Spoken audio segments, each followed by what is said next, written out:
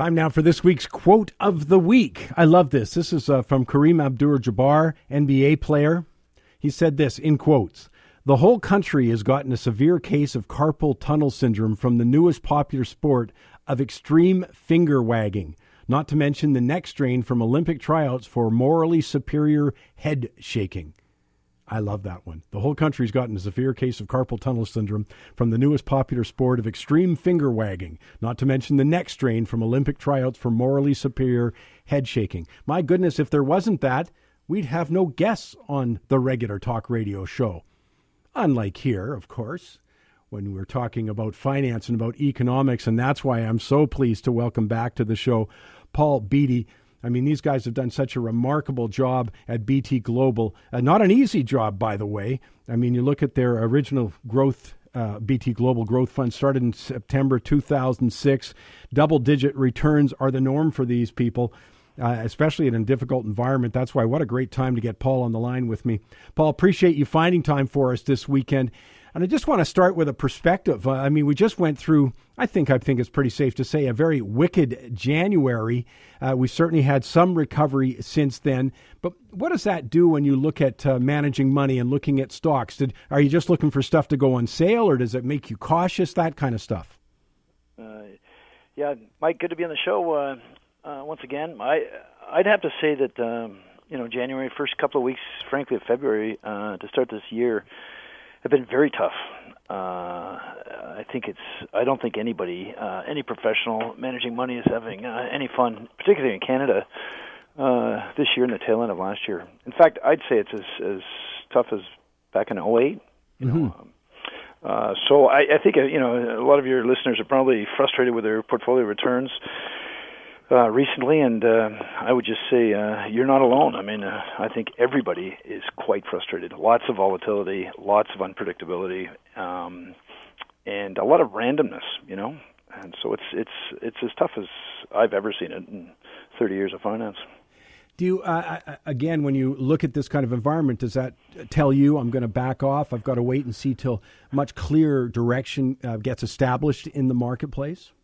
Yeah, I think I do believe it's a time for caution because, I mean, the things we're watching are the global banks. So, take a look at HSBC's share price, take a look at Deutsche Bank's share price, all the European banks. In Canada, our banks are much better positioned. U.S., I think, has done a great job, recapitalizing all of their banks. But, these other global banks, the stock prices are not doing well.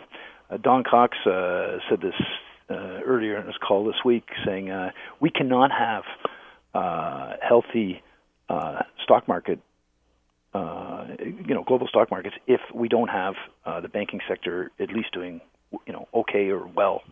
So if these bank stocks are falling, I don't see how the markets outperform or do that well at all. So it's easy to watch, right? I mean, just to put them all on your screen, HSBC in particular, because I think, basically the central government, central banks are dictating a whole lot of policy. Well, who finds out about their real policy first? It's probably these global banks. And so if they're not doing well, maybe there's something out there that we don't fully understand, and maybe we should be cautious too. Well, I'm certainly wondering, one of the questions I've had over the last year is who lent the money to the oil industry? It was, as I said, it's one thing to be the borrower, but the real problem is who was the lender. I mean, we could take that, and we look over what's gone on in Deutsche Bank, where the head of Deutsche Bank gives me one of those really scary everything's okay kind of talks, because it usually isn't when they say that. How about the fact that they bought back some of their stock and said, we're going to buy back some of our bonds? I mean, this is preposterous. Yeah.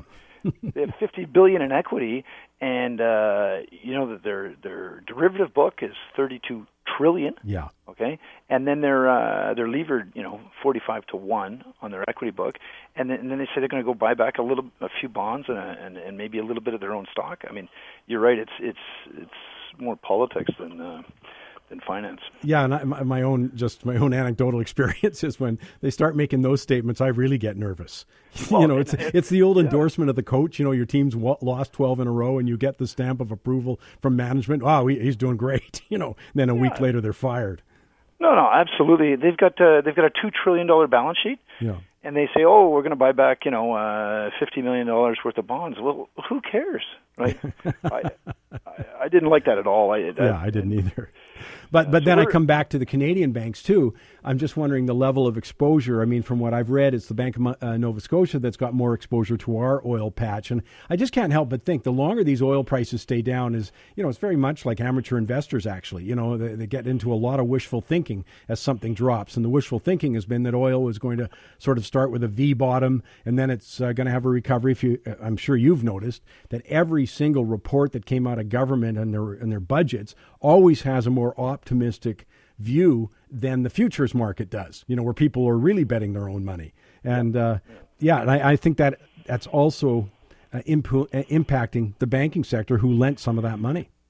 Well, I think our analysis, and this isn't detailed analysis. We're getting this from brokers, who do the work and try to bring us up to speed. But I mean, Bank of Nova Scotia does have about $16.5 billion of exposure to the energy sector. But I think what happened is they went and borrowed a lot of that money in the U.S. or lent that money in the U.S.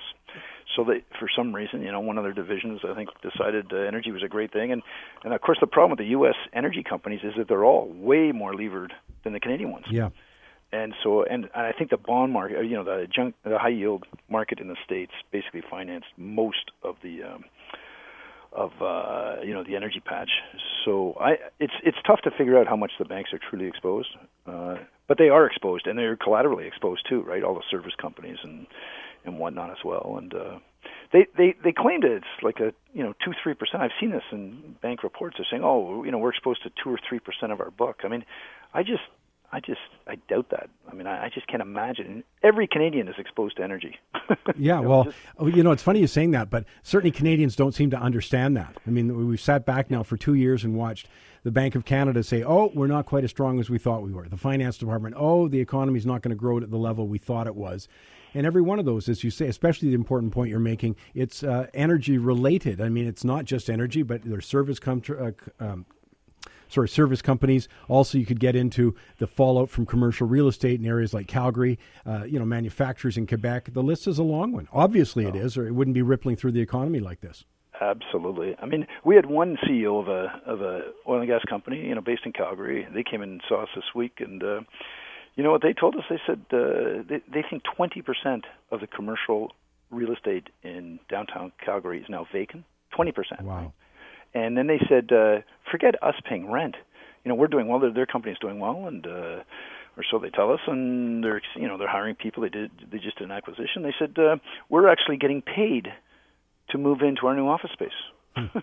Yeah. So when when the real estate guys tell you that real estate values are holding up, I suspect that underneath the commercial lease, like they're not getting $20 a foot, they're getting $0.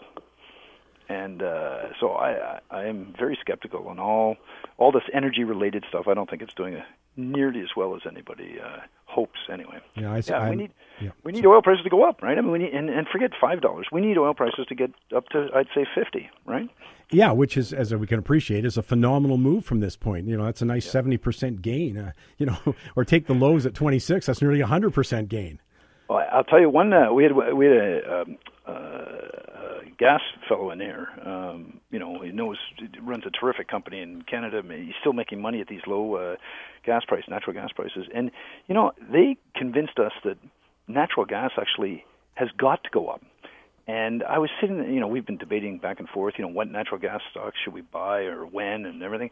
Then it just occurred to me that why don't we just buy natural gas itself? Mm-hmm. Because I think he's right that inevitably it does have to go up, right? I mean, the poor coal guys are getting killed. All the governments want to switch to natural gas generation, for electricity generation and whatnot. Vehicles are changing. There are a lot of positives. In fact, America's is exporting huge gas now down to Mexico. They're going to be the first to start exporting to Asia.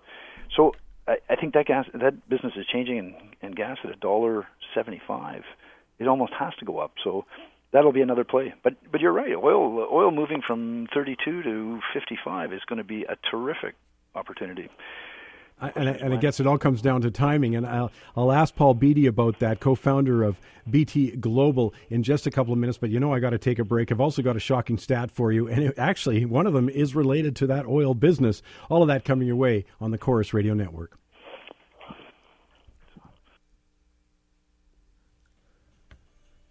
Coming up, we're going live to the trading desk. I've got Ozzie Jurek. I've got a Goofy Award, but right now, very pleased to have with me, Paul Beattie is here from BT Global. Paul, let's talk a little bit more about, you look at the energy, and I just want a quick question on that. People will always say they're chomping at the bit. They're trying to pick the bottom. They're trying to say this is the time, et cetera. How do you approach that side of it? Do you say, hey, look, I don't know where the bottom is, but I got 3 years to hold this thing or 5 years to hold this thing? Is that how you go about it? Well, I don't think picking the bottom in anything is a good idea. I mean, you could be right, but there's probably a higher probability you're going to misstime it. Sure. So what do you do? I think the worry, I think a lot of educated, very professional oil analysts think or feel is that there's a capacity issue in North America. Not only the geopolitical stuff, but there's a capacity issue at Cushing, right? Mm-hmm. And if you get to too much oil and no place to store it, it's a disaster. And I mean a disaster meaning oil could go down $10 overnight. Right? I just want to hold on that just for a sec, because that's such an important point that they're worried about storage, getting too full. It's like a bucket, and you can't pour nonstop into the bucket. And if it can't get into storage any longer, it gets too expensive, then it hits the open market right there. And as you say, Paul, presto, that's where you get a spike move down. Right. And we've listened to enough smart people who know what they're talking about, who are suggesting that could happen in the next couple of months. Yeah. So who are we to say, oh, that's not going to happen? We're not saying that. We're saying, hey, if that happens, that's not good. So we've decided, let's wait. Let's just see if this happens. Now, the other problem is the refineries start to shut down this time of year.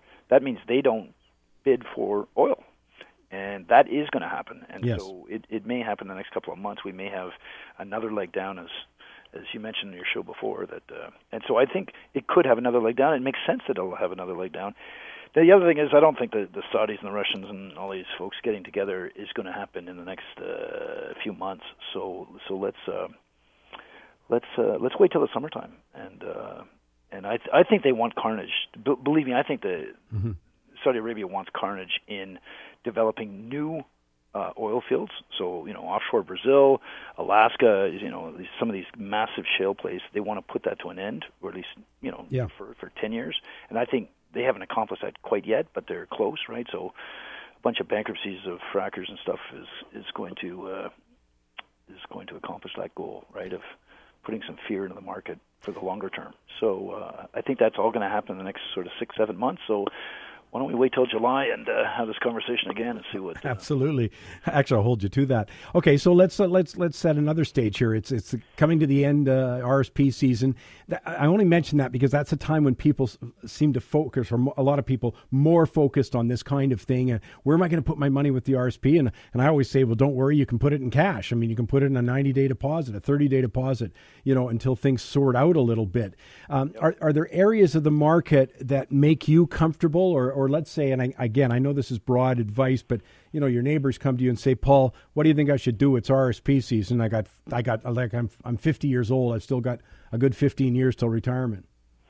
Well, listen, I think that the good news is the markets in Canada are becoming good value, right? I mean, we've had a very tough 9 months.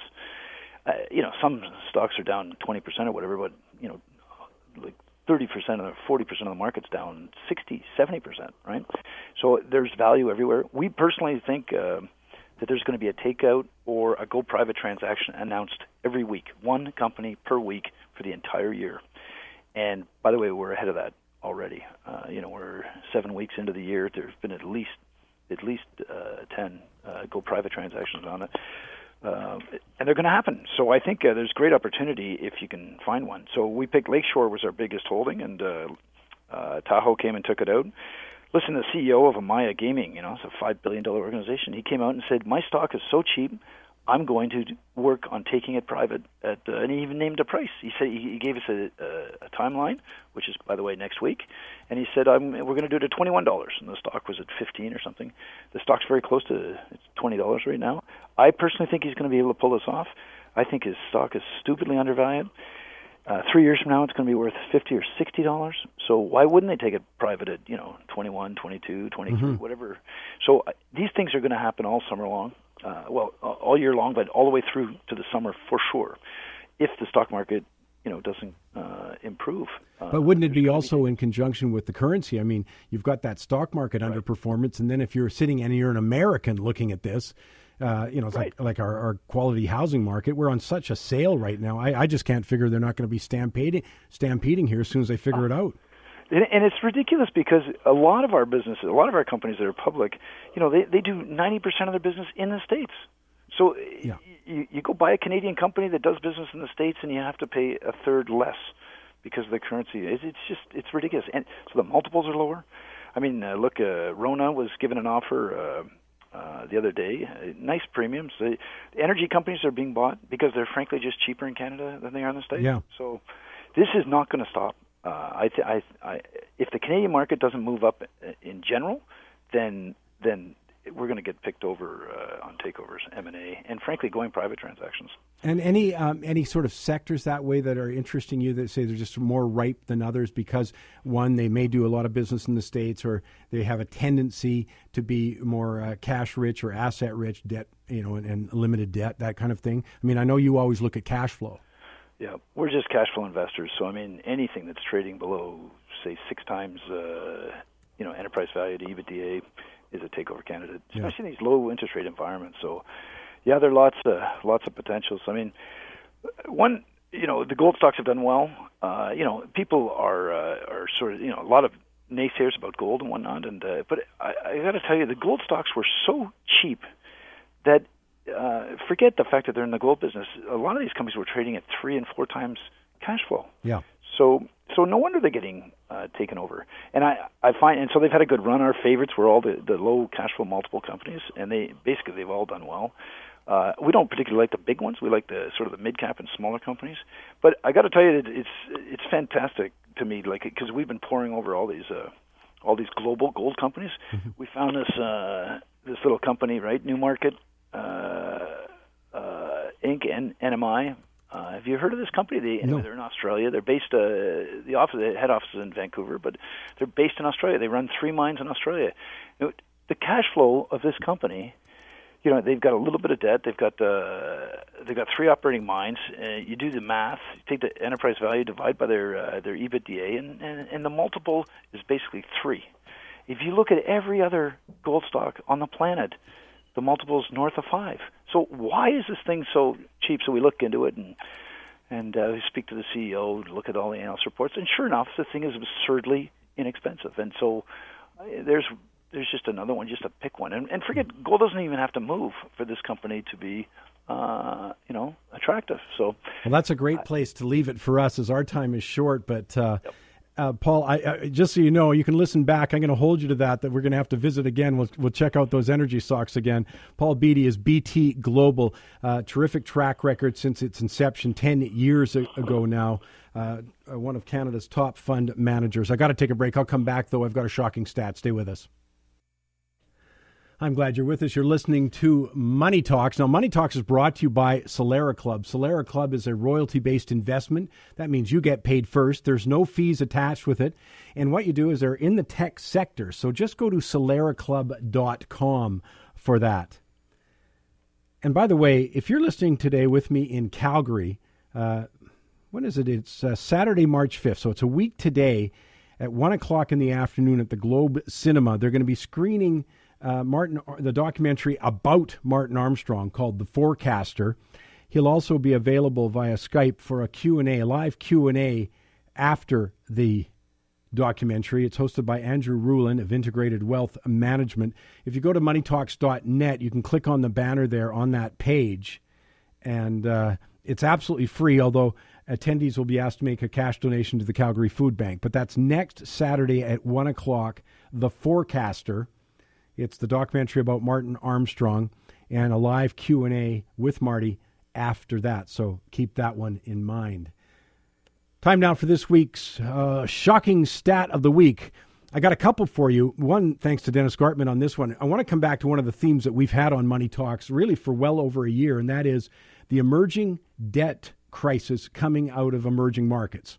And why? Because the huge drop in commodities, there's been billions of dollars borrowed, but it's been borrowed in U.S. funds. So their currency fell while, their payments are made in U.S. dollars and their economy's weakening. So it's like the triple whammy there. And look at Brazil. It was downgraded to junk bond status as an example this past week. But I wanted to talk about Venezuela just for a second. And it's just to give you an example. You say, well, what's Venezuela got to do with me? Again, we should have learned how global the financial institutions are. Somebody's lent this money and they're in trouble. I'm looking back in 2012, they had oil-related export earnings of just under about $80 billion. So keep that in mind. And it falls a bit in 2013, down to $70 billion. Well, 2014, down to $58 billion. Then the real fun begins as oil really starts its precipitous decline. Just last year, its total oil export earnings were down to $24 billion. And you know what they're projecting this year? $18 billion. They may be lucky with that one. It's incredible. $18 billion. That's down from 80 4 years ago. And of course, like governments do, they create this infrastructure. I mean, if any country is, there's much competition, but talk about a failed socialist experiment right now, and that is in Venezuela. If crude remains at $32 a barrel, Venezuela is going to take 90 to 95% of those earnings just to pay its debt obligations. I mean, it's an incredible mess, and I bring it up just because this is symptomatic of what's going on. We're not through the debt crisis. I think we're still actually in early days, but we're sure going to see that. And speaking of debt, just a quick warning. We had the Ontario budget this week talking about $300 billion in debt, plus they spend $11.4 billion on interest payments, which is the third biggest line item in their operating budget. But I just want to warn you about something. They have moved so much debt off the books. It's called off-budget debt. And that's why they can say, hey, we've got a $5.7 billion deficit, but actually the provincial debt's going to rise by $12 billion. That off-budget debt, it's an accounting kind of, I think at times you can go right to, it's an accounting trickery. It's 26% of their GDP, just that one, or 12% of their GDP rather, just that side alone. Then they've got to add on the on-budget debt of around 26%. Bottom line is, we talk a lot about federal debt. We should be talking a lot more about the debt in Ontario, in Quebec, in Newfoundland. And Alberta's debt, I'm not worried about. Their deficit, obviously, in big trouble after what's gone on this week. But you've got to look at all three levels of government. I'll take a break. I'll come back. I got Ozzie Jurek. Hey, what if the foreign buyers started to leave the Vancouver and Toronto market? It's a big story there. Well, I'm going to tell you what's going on in Hong Kong, because that may give us a little bit of a hint. We'll do that when we come back on the Money Talks Network. Looking forward to my shocking stat. I said shocking stat. I meant to say my Goofy Award. I've got a great Goofy Award planned for you, one that should get your blood boiling. Right now, though, very pleased to have Ozzie Jurek joining me. Ozzie, I was just thinking, one of the big impacts on the real estate market in Vancouver, Toronto has been international buying coming out of Asia, coming out of China. Well, what would happen if something slowed down there? I think that's still maybe the biggest risk factor. And lo and behold, I was reading something you did that said, you know what? It may already be happening in Hong Kong. Yeah, and I know that Dennis Gartman, who you feature often on the show, he says that markets go up until they go up, until they go down. And there's always something that triggers it, whether it's Calgary, you mentioned earlier. I mean, it really is turning into something really awful in terms of price declines. And there's always some sort of a trigger. Nothing goes up forever. And when we look at Hong Kong, there's a sharp reversal in Hong Kong home sales. According to the land register data, only some 2,800 sales in January, which is down 15% from October, but 42% less than it was in November. So it's accelerating. Then the South China Morning Post reported that there's a rising negative equity throughout Hong Kong. Condo prices have lost 20% of value since 2014, and it even quoted 3 days ago that panicky owners are dumping small apartments. So clearly there's a big change underway there. Well, and again, it's a reminder of how fast things change. When you get into a trend, it doesn't matter if it's a downtrend or the uptrend, people sort of can't imagine it changing and being different.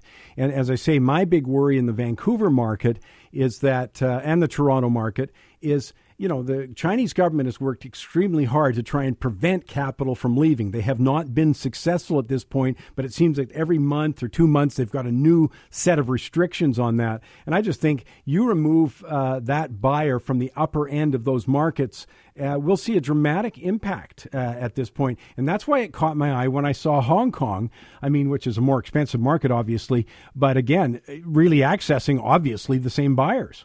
Yeah, and it's interesting that, one of the things is always that shows a big changes in the wind is the sale of land. There was a big condo project in Hong Kong 2 weeks ago that sold at 1,848 Hong Kong dollars per foot. That's really relatively cheap compared to what we're selling right now. And Victor Lai Kin Fai, the chief executive of Centerline Professionals, told the South China Morning Post that he thought most surveyors dropped their eyeglasses after they read the sales outcome because the price tag showed that it dropped 60% in 5 months when the previous land right next door to it sold at 4,560 per square foot. So there's clearly something underway. The other thing is that I'm noticing in Vancouver, markets usually change when the buyers pay too much for the land. I remember the company that bought the Olympic site, some of the largest developers in Vancouver, they shook their head. How much did they pay for the land? And in the end, it didn't work out. And so when people pay too much, that is eyebrow raisers. In our Facts by Facts this week, we put out a deal in Vancouver that the last deal a month ago was at $500 a foot. It was a commercial property. Now it's sold at $1,000 a foot. No rhyme or reason. Yeah. Well, those are the kind of things that start giving you headaches with that. Hey, look, I just want a quick thing on this. You got a lot of people obviously out in the marketplace. You're seeing a strong market, obviously in Vancouver, but also spreading out into Nanaimo and Victoria, et cetera. But a couple of quick thoughts on sort of one of these. We can do more on this later, but, do's and don'ts kind of. Well, proper property management. All the joy you ever have on buying a property is lost if you don't analyze and hire the proper property management. It's a business. Treat it as a business. Your property manager has to have rules. Now, particularly also with the impending relaxing of the rules on pot, you want to make sure even that people that don't do all of those things, a good property manager will look for. Finally, take a look at your pre-sale. That there are some 7 things, and maybe time-wise we'll maybe leave it to another week, but it's really important to understand how to do the pre-sale deal. So many people are buying the pre-sale properties right now and not really sure what they're doing. And from the basics of taking pictures of the show suite to make sure that you can assign the unit, that you have the documents read over by everybody, and so on. And so there's a lot of things in the marketplace that you should be aware of. Yeah, we're going to actually do something on that. Remind me of that, Ozzy, because, of course, that's so popular at this point. But we do have time for a couple of hot properties. Yeah, and I just have a quick thing, Mike. You mentioned Donald Trump. As you know, Donald Trump wrote a real estate book in which he says the best real estate advice he ever received. And then I am the only Canadian had a chapter in that book.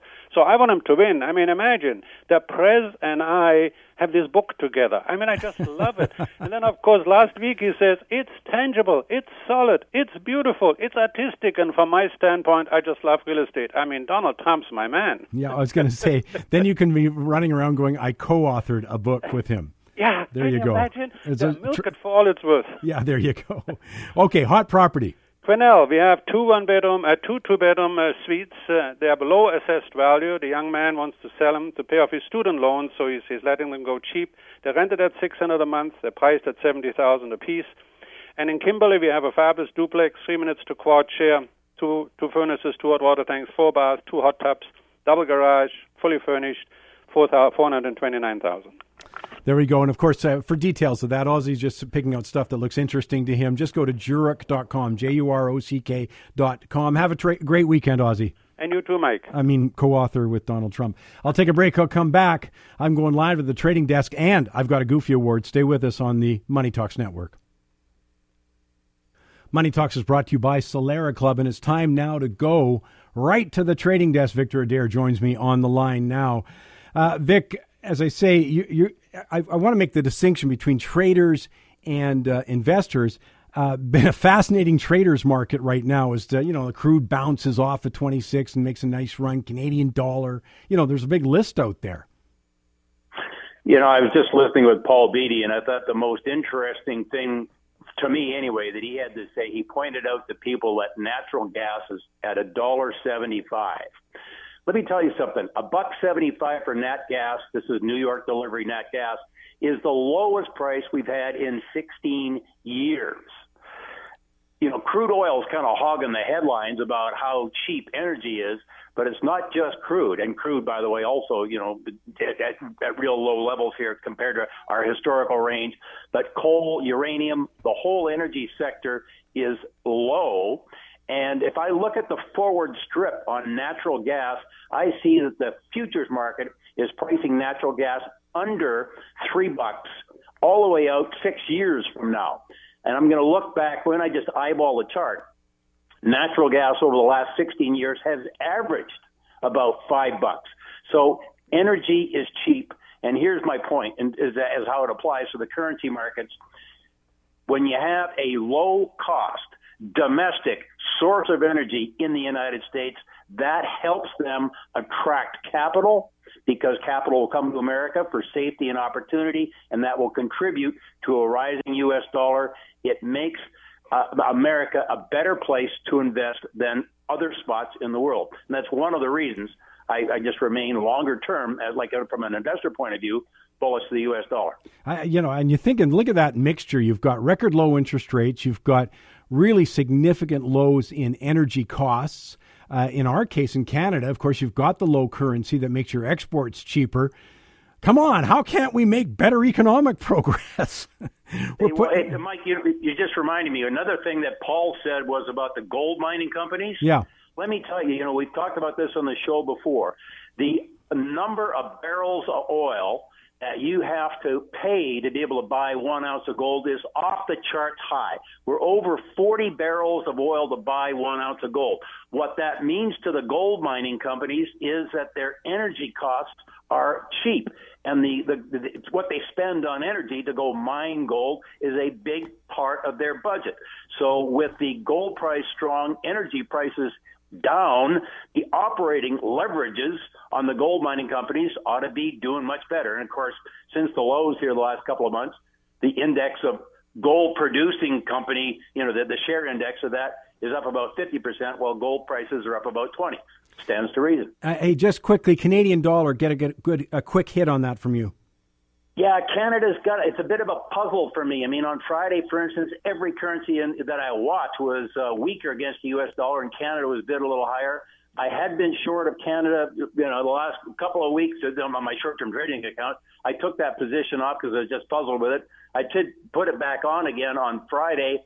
And I'll tell you what, I'm not going to take much heat on that. I think there's maybe two things. One is there's a big outstanding short position in Canada, and as Canada goes higher, those guys are motivated to cover. And I think also there is foreign buying of assets in Canada because people think we're on sale. So I think Canada could possibly have a little upside here yet, although, I just remain very bullish of the U.S. dollar relative to all currencies. Well, we'll keep up on it next week. Vic, have a terrific weekend. Thank you, Mike. My thanks to Victor. My thanks also to Paul Beatty. My thanks to Kyle Green and, of course, Michael Levy and Ozzie Jurek. Money Talks is brought to you by Solera Club. Solera Club is a royalty-based investment, meaning you get paid first. There are no fees attached with it. It is in the tech sector. For more information, go to soleraclub.com. Time now for this week's Goofy Award. We're going to love the whole infrastructure thing going on. It's so dominant when we talk about economics right now in Canada, and it's going to be the rationale for just about everything. And I think we got our first hint when we were told that it wasn't just we're building bridges or roads for infrastructure. The federal money was also going toward environmental and social infrastructure. My goodness, if saying social infrastructure doesn't open the door to just about everything, I'm not sure what would. Now, I have to behave myself here because I'm actually really fed up with political BS in this environment. And, simply nodding the head by so many in the public when they hear a phrase like infrastructure is a bit much to me. So let me reiterate. The infrastructure program will be a good or a bad idea, and it depends totally what projects are chosen, how much political considerations superseded economic ones, and how effectively the money is spent. So with that in mind, and with a big flashing warning sign to all those big government advocates who don't need to have the details to support the program, let me share with this one. Let me introduce you to a $10 million project, not quite yet complete because it's behind schedule. All three levels of government put up money from funds targeted for infrastructure, regional and economic development, education and tourism. That all came. That was the infrastructure money. My gosh, I feel like standing up and saluting. How many buzzwords can I get into a sentence there? I'm talking about the new $10 million plus Canadian Olympic Committee headquarters in Montreal. My thanks, by the way, Michael Levy and I were talking about this. Michael brought this to my attention. But the major accounting firm Deloitte issued an audit of the project and revealed that $2.9 million was spent on the boardroom. I'm not suggesting there's no need for a boardroom, but come on. $2.9 million is a ton of money, taxpayer money. But here's my personal favorite, especially given if you know what about the lot of our Olympic athletes. They live hand to mouth. I mean, they'll be lucky to get $30,000 a year for their Olympic card. That has to cover everything, the food, rent, clothing, everything. Okay, so given that, you know how much they spent on the grand opening celebratory party of this not quite finished facility, Canadian Olympic Committee?